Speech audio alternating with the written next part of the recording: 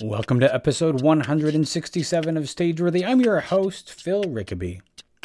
Stageworthy is a podcast about people in Canadian theatre featuring conversations with actors, directors, playwrights, and more. I want to thank you for listening to this episode. As I mentioned a couple of weeks ago, it's been 3 years of doing this podcast, and it's been slowly growing, and I wanted to thank you for listening. I really appreciate the fact that you've come. Whether this is the first episode that you've heard, or whether it is one of many that you've heard. If this is your first time, or if you've been listening online, you can subscribe to receive this podcast directly to your mobile device every Tuesday when it's released. And you can do that by going to Apple Podcasts on your phone, or Google Music, or Google Podcasts if you happen to have one of those, a phone with that on it, and search for Stageworthy and just click on the handy subscribe button, and then you will get this podcast delivered to you every week. If you feel like dropping me a line after you do that, you know what? I would love to hear that you just subscribed. That would make my day if you just subscribe to the podcast after listening for a couple of episodes, or if this is your first time, if you've subscribed, drop me a line on social. You can find Stageworthy on Facebook, Twitter, and Instagram at StageworthyPod, and you can find the website at stageworthypodcast.com. And if you wanted to drop me a line directly, you can find me on Twitter and Instagram at Phil Rickaby, and my website is philrickaby.com. My guest this week is Kate Ross, who appears in Mary's Wedding, starting January 31st at the Streetcar Crow's Nest in Toronto.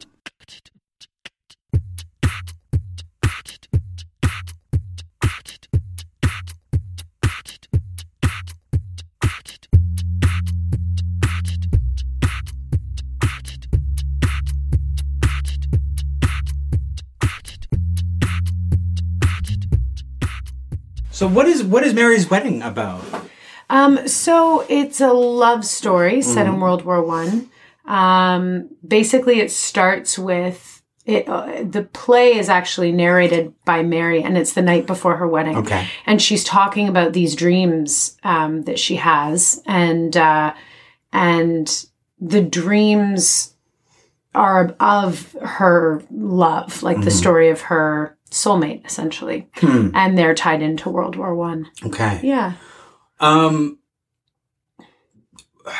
Is it like from the beginning of their relationship through him going off to war? It is. Or, yeah. And it seems, I mean, I don't think it's actually said in the play, but it seems that they haven't known each other for very long when he goes to war, but that their connection is very intense. That would not be uncommon for World War I. Yeah. Especially considering there were a lot of men who were quite young, boys even. Yeah. I heard a story once where this guy was 16 and he went to the recruiting station. Yeah.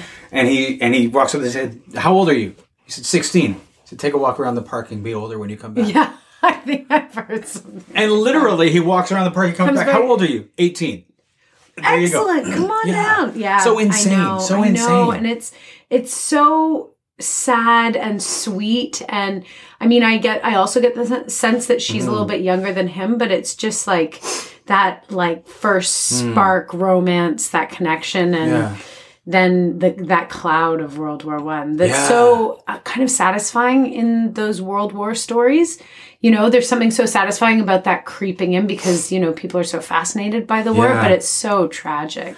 I mean, everything about that war, it's one of the, everything about that war is so tragic to me, is the youth that were lost, the idea that how we fight, you're just going to run towards those machine guns. I know. And as you say, they were so young, whereas I feel like World War II, of course, the soldier part is tragic, but it's a civilians war. It's the tragedy is the civilians. Yeah. Whereas in World War I, the tragedy is the soldiers. Yeah, absolutely. Yeah. Very much so. And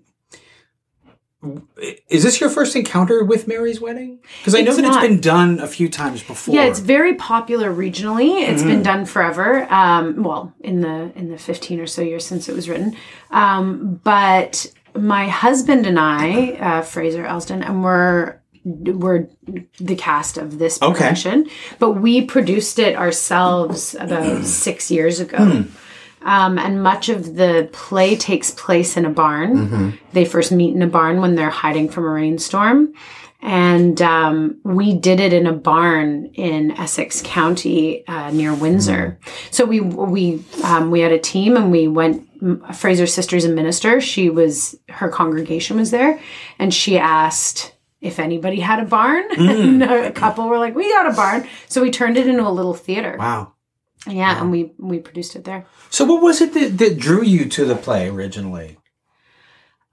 I think it was, I'm a sucker for a love story. Like, I really am. Like, I saw Titanic when I was 10, and I watch it like once a year. Yeah. You know, it was like I'm a real sucker for a love story. I'm a real sucker for period stories. And my grandmother was a nurse in a casualty clearing station in World War II. Okay. And I grew up hearing all about the war from her perspective. So I've always had that kind of, for lack of a better word, like patriotism when it comes to the world wars. Yeah. Now you're approaching it for the second time. Yes. What did you learn the first time from the play that you're sort of like taking into this second shot at it? Oh. I think more than anything, it's just having that first run at it, and acting with Frey in a public place or in a professional setting.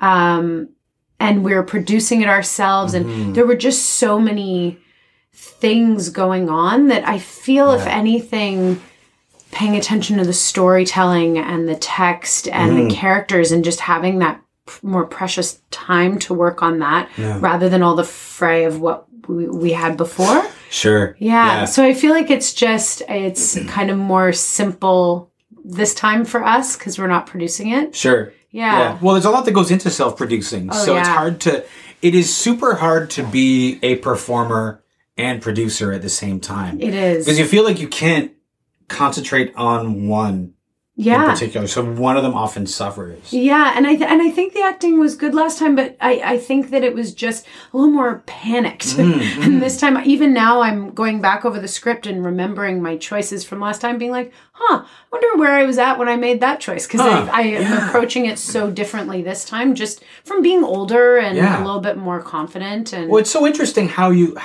your people would think if you played that role before that you're just going to do the same thing.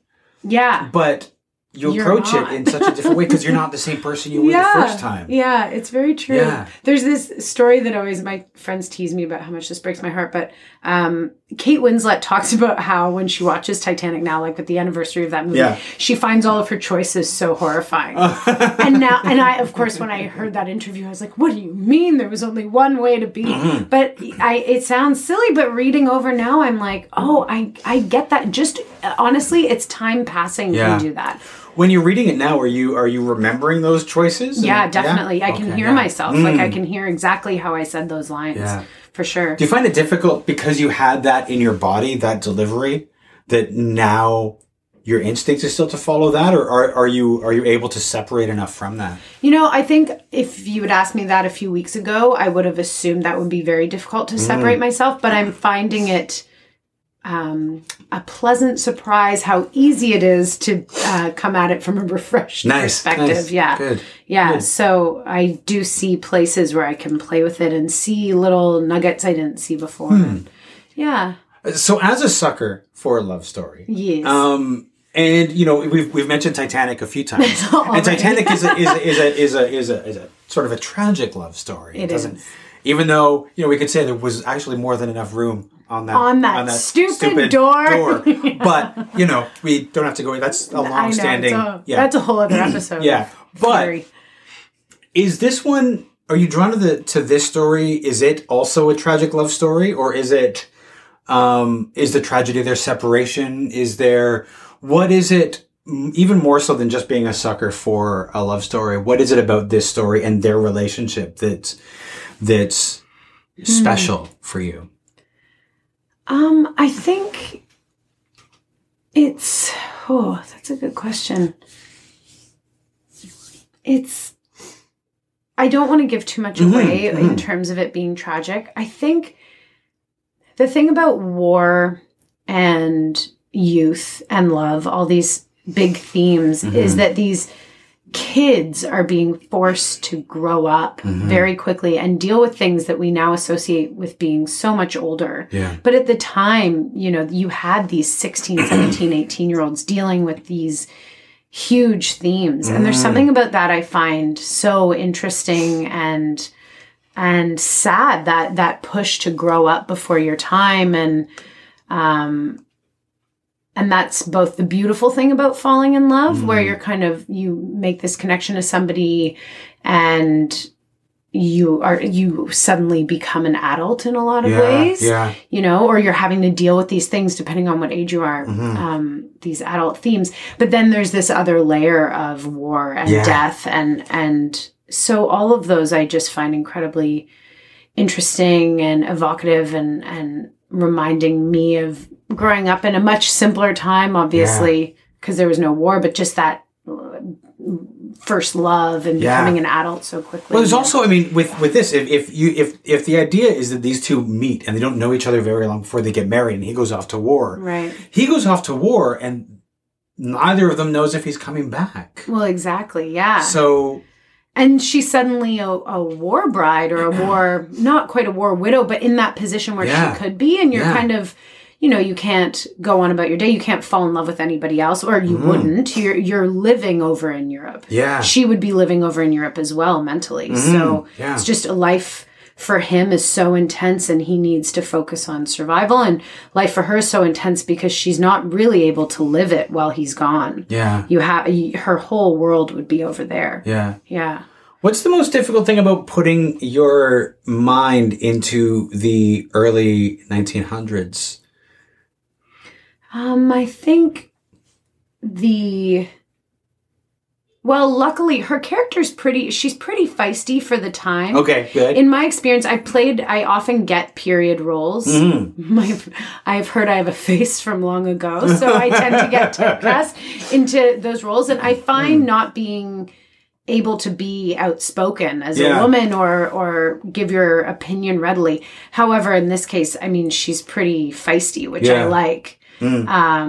But generally just putting your mind in that place and being like, no, just tell him to stay, tell him we're stupid and he can't, you know, that I think that struggle is hard to find. And you really have to focus on what the values were then. And really, she'd never tell him not to go in a serious way. She'd never give him an ultimatum. Because that just wasn't the time. No. You know? And in fact, there is not a single person who went to the war in that, especially early on, who thought that they'd be gone for very long. They thought they'd be back by Christmas, you know? Yeah, absolutely. And they didn't think it would be that bad. No. They just never thought, they couldn't imagine the things they would find over there. You couldn't, because war was, from the time the war started to the time it ended, war technology changed so fast. Machine guns, mustard gas, that all came about during World War I. You went from people anticipating that they would be lining up with their rifles and marching towards each other to digging trenches and running into machine gun fire and all of that stuff. Yeah, and I find, like, there's a part in the play, because how it's set up is she imagines what his life is like over there, and she steps into it and sort of is observing what it's like for him, as well as becoming his closest confidant, who's his sergeant, who is a real man, Sergeant Gordon Flowerdew. And there is a scene where they're talking about the mustard gas and seeing for the first time this strange yellow cloud before any news of this even existing. You know, so to imagine what that must be like to see that in the distance and then have the physical reaction they had and not having any idea what was happening. Like, for us, we can look back and be like, oh, mustard gas. Like, no, of course. No idea. No. It would have just been like a fog or something. Yeah, and they're like, oh, that's weird. And then who made that? Is that a weapon? Is that a weird weather thing? Like, you know, they wouldn't know. No, it's just crazy. Yeah. Now, to jump back a little bit, one of the things I always like to talk about is your theater origin story. Okay. And so I'm curious about what it was that drew you to theater in the first place. I've always been a bit of a ham, more so when I was a child, I think. My parents are both in the film industry. Okay. My mom's a film producer. My dad's a writer and a director. And we were always a family of artists and we'd watch movies. My parents would take me to shows. I got into ballet from a young age and did the Nutcracker every year. Okay. And then in grade 6, we did Midsummer Night's Dream, the abridged version. And I got to play Titania. Okay. And it just sort of snowballed from there. But I was I always loved dressing up. I had a really vivid imagination. I liked being the center of attention, like all these kind of classic things. Yeah. Midsummer Night's Dream, that was the first of the classics and the things like that. But from there, I'm sure there were other people in that show, in that little abridged version, who didn't go on to become actors. So what was it? I mean, aside from liking being the center of attention, at a certain point you make the decision that this is what you want to do. Do you remember what that turning point for you was? I think it was actually before that. Before it wasn't theater related, but I did some film when I was a kid. And I thought the idea of a job being dressing up in a period costume.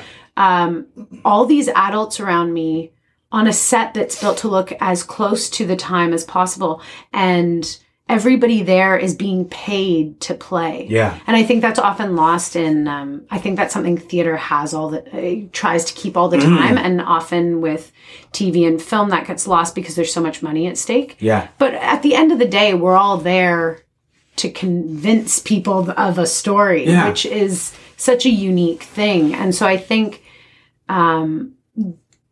being able to be on set and really put myself in that world was from a young age, when I was probably 9 or 10, was that the beginning of that. Yeah. And realizing this could be a job. I could do this every day. And it's interesting because you had more exposure than most people I speak to early on. Yeah. It is potentially a job. Yeah. And your parents were working in that industry. So it's an option. Was there ever any doubt that this is what you would do?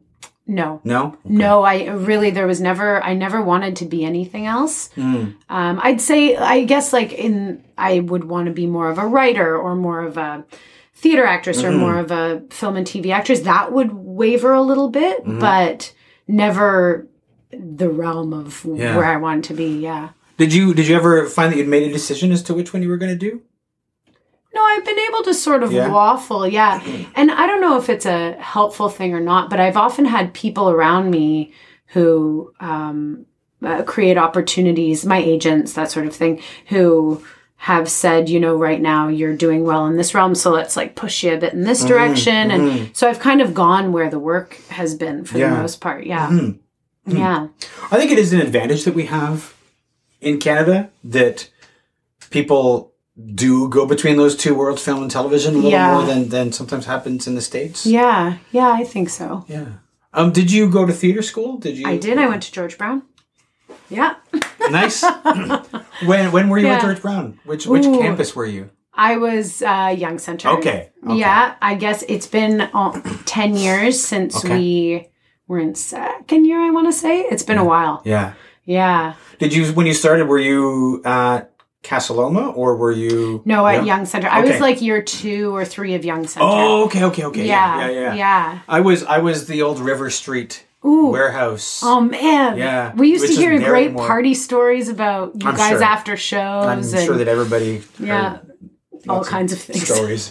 I mean, there were students that I knew that had a key. Yeah, exactly. Yes. The school. Yes, and so I've heard of this. There were things. Oh, such good times. I mean, even now I think back, I guess that's always the thing, right? It's when I was in George Brown, we would, work on our vocal masks until 2 a.m, drinking beer in the studios, and who knows. I don't remember, the thing I remember about Vocal Mask was spending Saturday and Sunday at the Metro Reference Library. Oh my God, I know. Looking for any book that had the word. I know. It'd be and you know what? We didn't even have, was there even a computer? No, because I would sit down and Peter Wilde, who was the head of acting, he would just name off all these books. You must look at these books. These will help you. These books. Somehow he'd pull, you'd tell him his topic and he'd give you this list of books. You'd be where do I find these? Yeah, yeah. And he'd just be sitting there how do I read all of this? And you start like skimming through, and that's like the whole weekend. That's a whole weekend. And also, it's kind of, there was an unfairness to it because we had a bunch of people in our class who had gone to university and gotten full degrees before they came. Like, they were like research wizards. Oh, sure. So they go to the reference library, you'd go in a group and they'd be like, see ya, guys. And they'd like, you know, go and get settled and be flipping through. And you'd just be standing, literally walking up to rows of books and kind of loosely reading, being like, does that say heat? Like heat, you know, okay. Looking around. Well, there's also the difficulty that I don't know about when you were doing your first vocal mask, when nobody said what it was, really. So there's a whole lot of debate about what is it. Although Peter had said the first time he mentioned it what it was, but we all missed it. Right. You know, Jimmy Simon used to say it was a pastiche. That was his word. Not that helpful because we had never heard that word before. No. But I mean, he had a little descriptor and. Peter used to say it's a 5-minute entertainment, but he said it the first time, and then he never mentioned it again. So there's so much like hand wringing about like what is the vocal mask? What is entertainment? I don't even know. You know, all this. What was your first vocal mask topic? Oh my God, I don't think I can remember. I don't think this is so terrible because the first one I was so terrified I thought I was going to faint. The third one was crap, like utter garbage. And in third year, people started to drop away. Like we would all be working on them. And then like a week before, people started canceling, saying they were no longer doing vocal mask because we started to get the option in third year. Oh shit, really? Okay. And I held on out of guilt, but I couldn't tell you what that was. However, Fraser, who is in Mary's Wedding with me and now my husband, we as friends did vocal mask in second year, and our topic was heat. Okay, nice. So, which a lot of people roll their eyes at now because there wasn't much wonder as to whether or not we would get together. Yeah. No, I really don't remember. I'd have to go back and look at my files, my neatly kept Did files. you keep them? Oh yeah. Oh my God. I have them somewhere. I got rid of mine as quickly as possible. I know. I wish I had. I come upon that stuff sometimes, old monologues or scenes you just got torn apart for and you're like, I never want to read that again. Yeah. I mean, I just remember so many times like torturing myself in theater school. I mean, it's the thing that we do, right? Because we're trying to impress everybody. And so you're working so hard. I know. And making yourself kind of miserable in a lot of ways. Oh man, I often wish that I could go back. I mean, it's like any school. I feel the same with high school. But that I could go back now having known what it was. I think I would have gotten so much more out of theater school. I agree. You know? I know there have been so many times when I've thought to myself, if I could go back knowing what I know now. Yeah. And I don't know if you can. Because, I mean, there were times when Peter would say, you know, you're not going to understand what I'm trying to teach you now. One day, though. Yeah. It's gonna drop, and you're gonna be like, "Oh, that's what it is." Yeah. And it's happened so many times, and in those moments, I was like, "That's what he's trying to." But why couldn't he just say the words? Just say it, you know? Yeah. And I think that we're all so afraid of screwing up, as you say, and you just want to impress people. My big issue is that I think I didn't take as many risks as I would now, or you know, I just wouldn't have been as. I would be more goofy now. I would try more things. I'd fall on my face a bit more because that's the weird thing about theater school is you're trying to not get kicked out. Well, that's the thing, you know, is when you are faced with the possibility of not continuing, that like you could be there for one semester and then at Christmas they could say, sorry, you know, and then you pack up and you leave. You don't take risks. Of course not. That's the strange thing. And I understand the kicking out process and bringing in a lot of people because of the college aspect. Like, I get all that. But I just think it's a strange beast where you're asking people to be free and really find themselves for the first time, especially the really young people. But it also has to be something we like or we're going to kick you out. Well, that's the thing. So weird. It's like, I've sort of like go between, I'm not sure if I think that you do need to kick people out.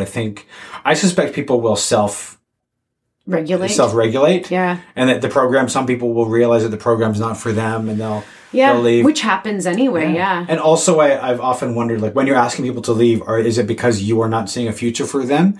If so, how dare you? Yeah, absolutely. Absolutely. I feel that way about people not being showcased. Yeah. And I was lucky to get a couple good parts at school, but I think it is absurd that we're all paying the same amount for tuition. We're all working our asses off. Yeah. And you're going to showcase some people and not others. Yeah. Because you're of the opinion once they get in the real world, they might not work. Yeah. Because frankly, often the faculty is not correct. No, I know a bunch of people, like, there's really very few people that I was in theater school with who are still doing theater. Yeah. You know? Yeah. So, how old were you? Like, were you really young when you went into George Brown? Yeah. Were you one of the super young ones? Well, I was like 20. Okay. Yeah, so I was on the younger end, but I wasn't 17. No, I was 18. And my God. Which now feels so insane to have gone in there straight out of high school and not had any time between. Where'd you go? You were at George Brown. Yeah, I was at George Brown. And are you from here?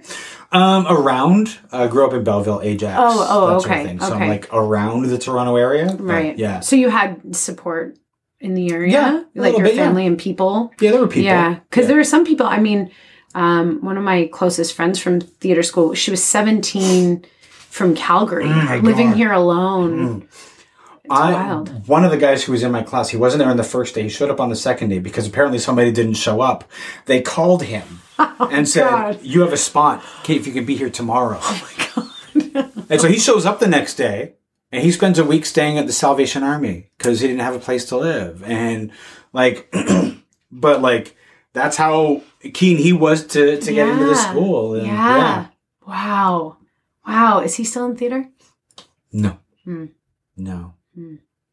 He's one of the ones, he blames George Brown for that. You know, he's like one of the, I mean, the program is not for everyone. No. Right? No. And, you know, there are some people take to it and some people don't. And some people, like I hung on with my nails. Yeah. Every time. I was always on probation. Yeah. After the first semester, from then on, I was on probation until I graduated. 100%. And that is a stressful place to be. Yeah. Like, by third year, you're sort of like, here I am. To be, and I found that because I knew I had just scraped by, like somehow I had managed to convince them to let me stay in. Yeah. That I spent all that time even in more fear. Yeah. In class. Yeah. Like really hamstrung and having a difficult time to move forward. Of course. You know? Yeah. Well, because you'd also be looking for the thing that is keeping you there, because they don't say specifically why. Well, maybe they did for you. For me, it's just sort of a general wash of like, we just don't know. And I was like, right, okay, so you start looking for the thing that will keep you. What is the thing that isn't perfect that is keeping you on probation, sort of thing? Yeah. You never know what that is. No, you don't. You don't. It'd be so much easier if they would just come out and tell you. You know, what's the thing? Like, first off, why did you think maybe not? Yeah. And also, why am I still here? What did I do that convinced you to let me stay? Yeah. You know? Yeah. So much. Yeah. Yeah. Weird thing. Yeah. Was it? I mean, having not been at the Young Center, I'm always curious about what it's like in that building. Is it completely segregated from the Soul Pepper aspect, or is it, do you have any crossover with the Soul Pepper people at all? I can't speak to it now. Yeah. I don't know what the deal is now. When we were there my first year, I don't know, either the Soul Pepper Academy didn't exist yet, or it wasn't quite as part, like in the Young Center as it is now. Yeah. But at the time, we would see all the shows at Soul Pepper. Yeah. We share the atrium, so we'd all go for lunch and you know, dare each other to go talk to Oliver Dennis and be like, or go and compliment them on their latest performances, because they really were our celebrities at the time, I think, and you're seeing everything, but more than that, not so much. And we do use their theaters in third year and for the kids show in second year we did, so.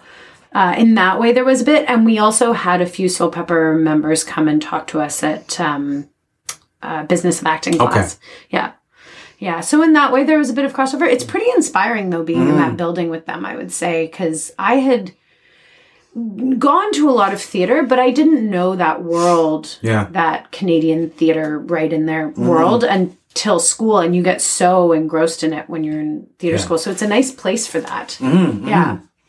Now, you mentioned that you were your husband, your now husband, was a classmate of yours. He was. And you said that, you know, was it when you did your vocal mess together that people started to say, or was there something before that? Oh, what is the timeline?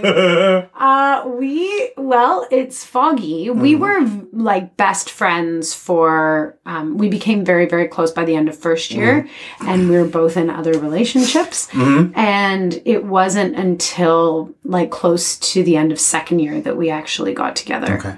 So not long after Vocal Mass. Okay. Yeah. And I don't know what people thought. I think our close friends were like, you guys spend an awful lot of time together. Not appropriate. But we tried to keep it a secret for about a month. Oh, really? Within the class.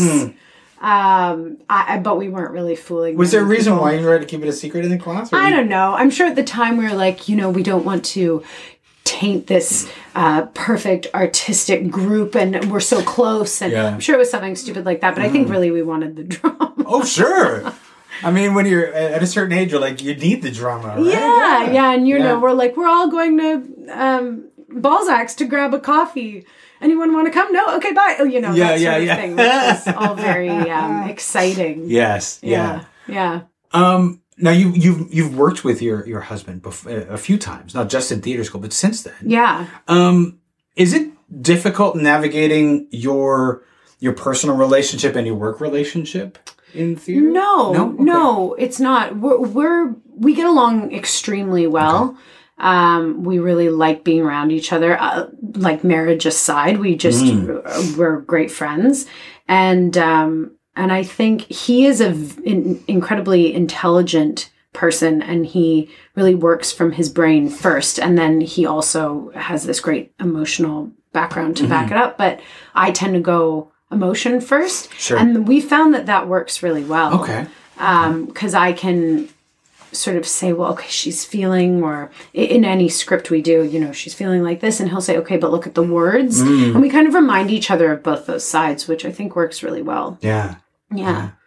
Yeah, and it's different, of course, in a play like this. We're acting together, so we're on the same playing field. Yeah. We've done a few short films together where he's directing, and that's a very different dynamic because I'll be acting and he's directing. And for the most part, it goes well. Once in a while, we need to, as any director or artist pair, you need to go back and recalibrate your vocabulary if it's not working. But no, for the most part, it's pretty smooth. Smooth. But as when you're acting together, it's super like you. Does the vocabulary break down when you're acting together? Or has it only really happened when he's been the director? Only when he's been the director, really. Right. I think when we're acting together, because we're not having to ask, why'd you make that choice? You know, that's just not how we would work. You have the director there to facilitate that. Yes, and we're not too punchy with each other in that way. We kind of leave each other to our own devices. That's good. Yeah. What's the best part about working with your partner? I think two things. One, the practicality of it is excellent. We get to spend all this time together. We're living together, working together. It simplifies our lives in this really great way. And at the same time, we're just doing acting work. And as actors, we have Joe jobs and other things that we do. So this being our whole world is a really special, easy thing for our household. Right. And then on top of that, it's incredibly easy to access those emotions when you're looking at the person you're in love with. True. Yeah. And putting yourself in that situation. I mean, every time we go back to Mary's Wedding, we can't really get through it that first read because it's very close to home. Oh, yeah. But I think that there's some really beautiful work that comes out of that. So, Yeah. Nice. Going back to Mary's Wedding for a second. Now that you are not producing it. Yes. And now you get to concentrate on just the acting. Is there anything that you miss about the producing aspect of it? I guess. I don't think so. I don't actually think so. I think with this one in particular, especially because Mary, they both, it really is a two-hander, but Mary talks a lot and is narrating. And I think, honestly, for this role, it is best that I have the one job. And I like that other people who are producing and directing and all that can get excited about it on their own without me, and then come and tell us what they've come up with. I really love that. And people who are frankly just better at it than me. Yeah. You know, like they're better at all those things than I'm better at acting than them, but they're better at, except for Kent, our director, who's also an actor. But like the producers, like I'm probably a better actor, but they're definitely better producers. Is there any aspect of the producing that you do miss, or are you just like happy to be like, nope, done? I like the puzzles of finding groups of people to come to the show. Okay. Kind of, who do we want to access? Who would love to see this show? I don't have the time to be trying to, like, I certainly will use social media and get the word out there. But our producers are accessing veterans groups and schools and all that. And I find the puzzle of that really interesting. Who do we want to see this show? How do we get them there? Where will they hear about it?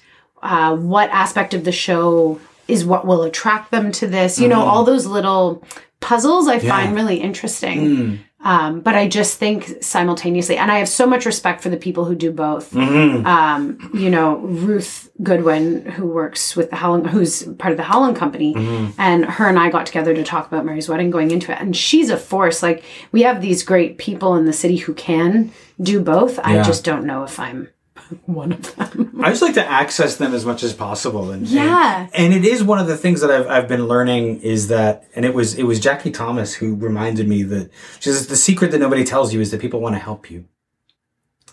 All you have to do is ask. Yeah. And I've never asked somebody and had them say no. That's the thing. That's a very good point. Yeah. I like that. And so like there are people that I'm happy to be like, listen, can I pick your brain on this? Yeah. And a couple of people that I was like, when I was doing a press release for my Fringe show, and I was like, I don't even know how to do a press release. I think this will do. And I asked them, will you look this over? And they always said yes. And they're happy to. Yeah. Yeah, we actually had that with a grant for this, where a friend of ours who does grants, I was talking about the process of the group doing the grants, and he was like, oh, I'll look over it. I do that for a living basically now. I was like, but you could get paid for it, and we're not going to pay you. Yeah. He was like, yeah, let me just look over it. And wrote back this amazing feedback. Like, he was totally happy, and it probably took him an hour, you know?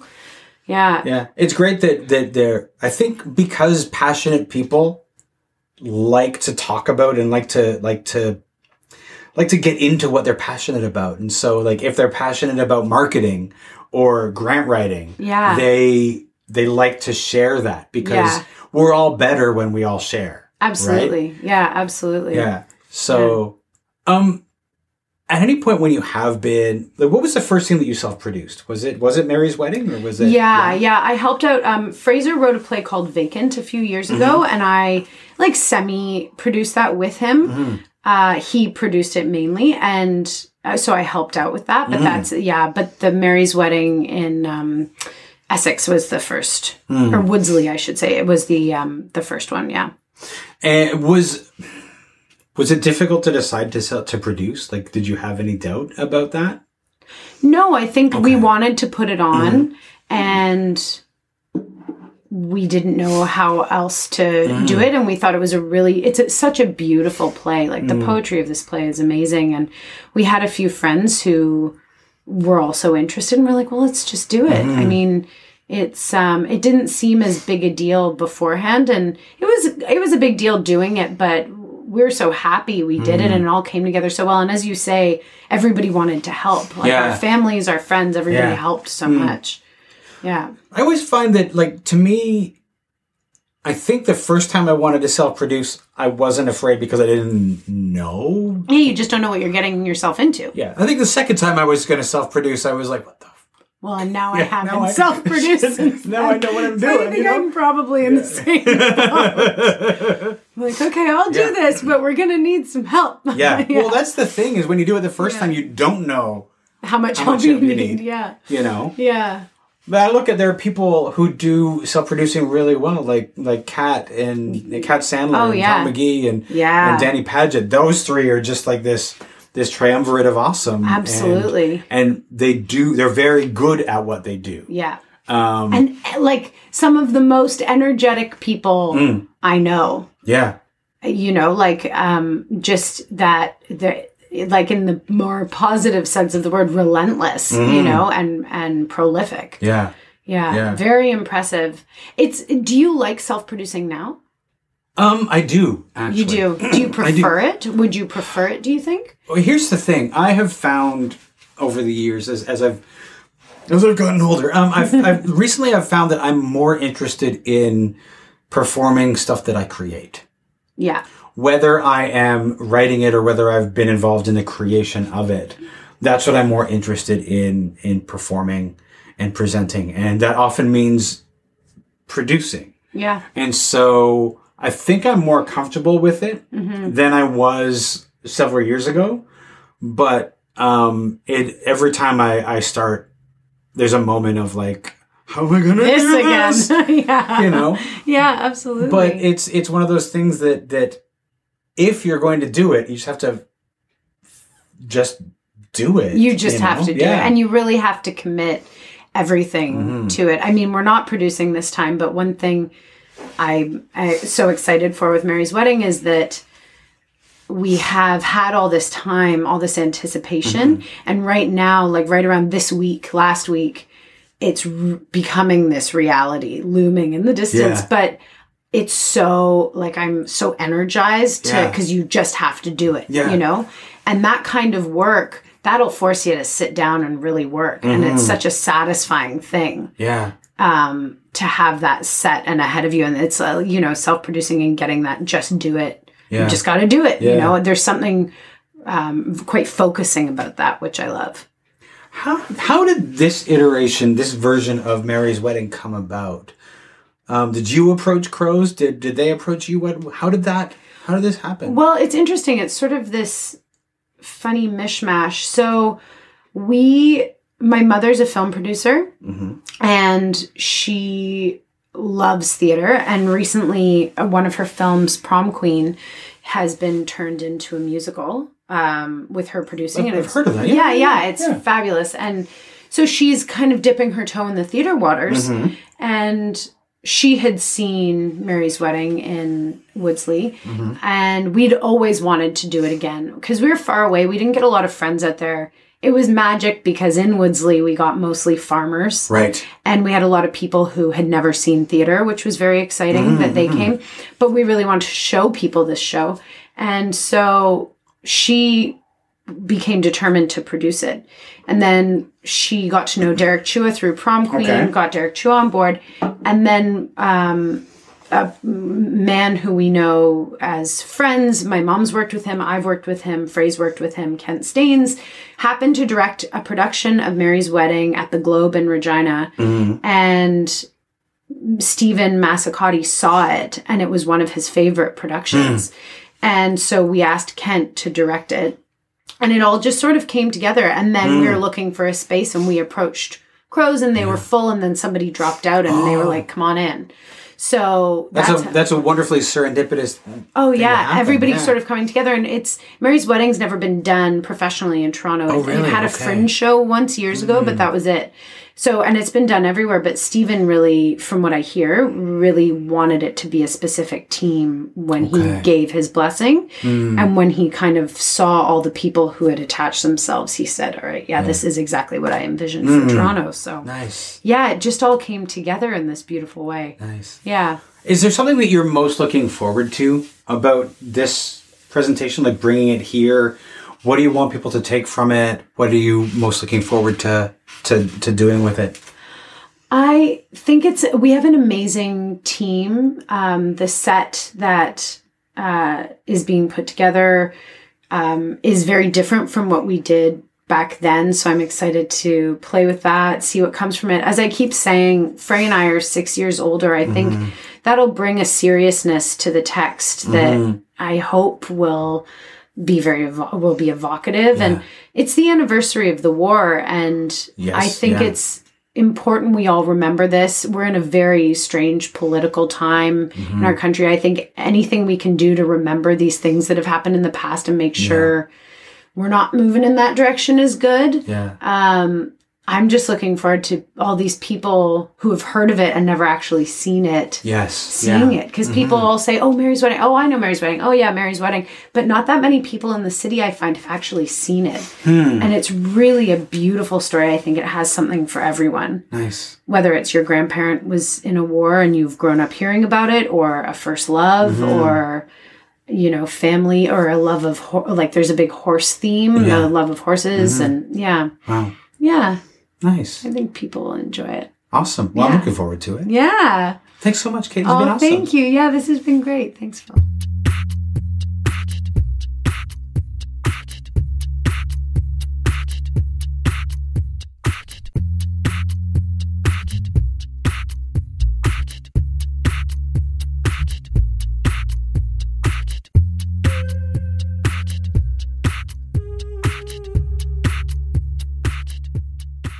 This has been a Homebody Productions production.